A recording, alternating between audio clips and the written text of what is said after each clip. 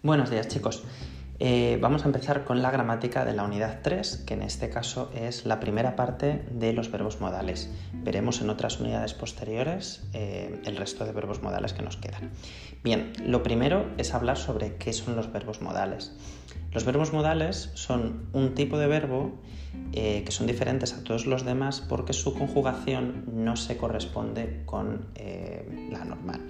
Sobre todo porque ni siquiera pueden conjugarse, no se pueden poner en ciertos tiempos verbales, ¿no? Sino que siempre van a mantener su forma y además se van a caracterizar, la mayoría de ellos, por la no necesidad de utilizar auxiliares para hacer formas negativas y todo esto, ¿no? Sino que ellos mismos se bastan para hacer formas negativas y para hacer formas interrogativas.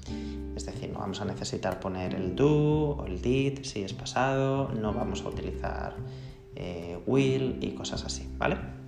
Por lo tanto, bueno, son verbos muy sencillos porque se conjugan simplemente poniendo el verbo tal y como es, pero hay que saber muy bien cuál es el significado concreto de ese verbo para no utilizarlo cuando no debemos, ¿vale? Bien, podéis seguir la explicación de los verbos modales que os voy a decir ahora en la página 189 de vuestro libro Objective First. Vale, ahí sabéis que tenéis las explicaciones de gramática y es el orden que voy a seguir yo, aunque bueno, alguna cosa ahora os diré que no estoy del todo de acuerdo con lo que dice el libro. Bien, entonces vamos a empezar a hablar de esos verbos, que hoy vamos a ver muy poquitos, y vamos a empezar por la obligación, ¿vale? Dice aquí strong obligation, obligación fuerte, pero yo diría básicamente que son obligación y ya está. Tenemos que vamos a utilizar el must, el have to, y luego dice que en versión informal podemos utilizar have got to. A mí esto último, el have got to, pues me parece un poco que puede pasar desapercibido, ¿vale? Podéis olvidaros un poco de ello. Es simplemente como el have to, pero con un got delante y aquí nos dice que es en un contexto informal. Por lo tanto, podemos obviarlo. Bien, must y have to, los dos, significan lo mismo. Los dos significan deber. Es cuando tienes la obligación de tener que hacer algo sí o sí, ¿vale? Aquí os lo separa y sí que os dice que el must se utiliza para hablar de obligaciones fuertes en presente y en futuro, ¿vale? Solo esos dos tiempos. Que sea en presente y en futuro no quiere decir que lo conjuga en futuro, ¿vale? Sino que yo simplemente utilizándolo en presente puede darnos un significado de futuro, ¿vale? Tenéis ahí algunos ejemplos. Con el have to y el have got to dice que nos sirven para hablar de obligaciones fuertes también, en presente y en futuro, pero dice que en este caso, y a diferencia del must, no son impuestas por el hablante.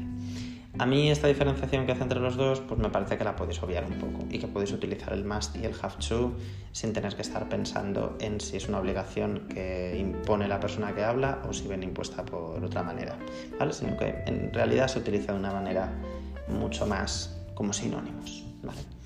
Entonces, bueno, pues lo podemos dejar ahí. Dice, además, tenéis ahí en negrita que en caso de duda entre usar must o have to, que utilices have to. Pero bueno, que ya os digo que lo podéis utilizar como sinónimos y que aunque existe esa pequeña diferencia, ese pequeño matiz, no es necesario que lo tengáis muy en cuenta.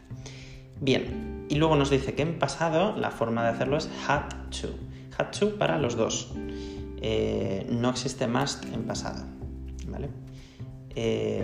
Hay unas formas pasadas de los verbos que todavía no vamos a ver mucho, pero bueno, que sepáis que para decir yo debía hacer tal cosa hay que utilizar had to, ¿vale? Por eso os digo, fijaos que must no tiene forma en pasado y have to sí, y la forma en pasado de have to me vale para must, o sea que por eso os digo que no tiene tampoco mucho sentido hacer diferenciación entre must y have to.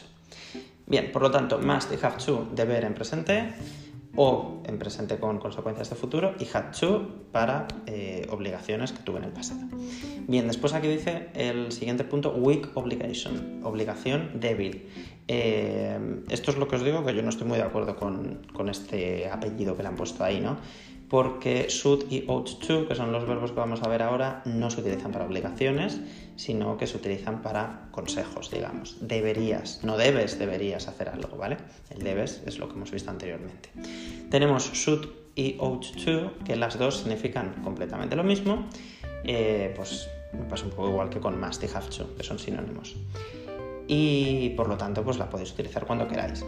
Yo siempre os recomiendo que cuando utilicéis verbos modales dentro de una redacción, si vais a poner un verbo de obligación o un verbo de consejo, como estos que vamos a ver, pues que vayáis variando las formas que vais poniendo, ¿vale? Que si tengo que poner 3 veces deberías, pues que no ponga 3 veces should o que no ponga 3 veces ought to, sino que utilice las dos palabras que tengo para decir deberías y de esta manera pues enriquecer un poco más el lenguaje de las redacciones. O en el caso del speaking, ¿vale? Podemos utilizar ambas. Entonces, bueno, pues ya está. Significa deberías y lo utilizo para dar consejos. Después, para pedir o dar permiso utilizamos el can, could y el may. Pues esto, ¿podría abrir la puerta? ¿Podrías prestarme no sé qué? Vale, pues utilizamos cualquiera de estas tres, que también en este contexto son sinónimos. Y digo en este contexto, porque en otras frases, para poner pues en afirmativo y así una frase normal, no nos sirven como sinónimos, ¿vale? Yo puedo decir, can you give me a pencil? O may you give me a pencil? Podría decir cualquiera de las dos y significa lo mismo, porque es en el contexto de pedir permiso. Pero, por ejemplo, no puedo decir I can play the piano, I may play the piano, porque una significa que yo puedo tocar el piano, sé tocarlo, y otra es que yo podría, si existe la posibilidad, tocar el piano. Una me habla de habilidad y la otra me habla de probabilidad, ¿vale? Entonces, en el caso de la afirmativa no nos cuadraría, y esto es algo que veremos también más adelante cuando veamos el resto de modales. Y por último vamos a hablar de las prohibiciones, verbos modales de prohibición, que serían el must en negativa, mustn't, y el can't, ¿vale? El can en negativo. Utilizamos cualquiera de estas dos y en el pasado tenéis ahí que os dice el pasado de mustn't, was not to, el pasado de can't, couldn't, ¿vale? En este caso sí.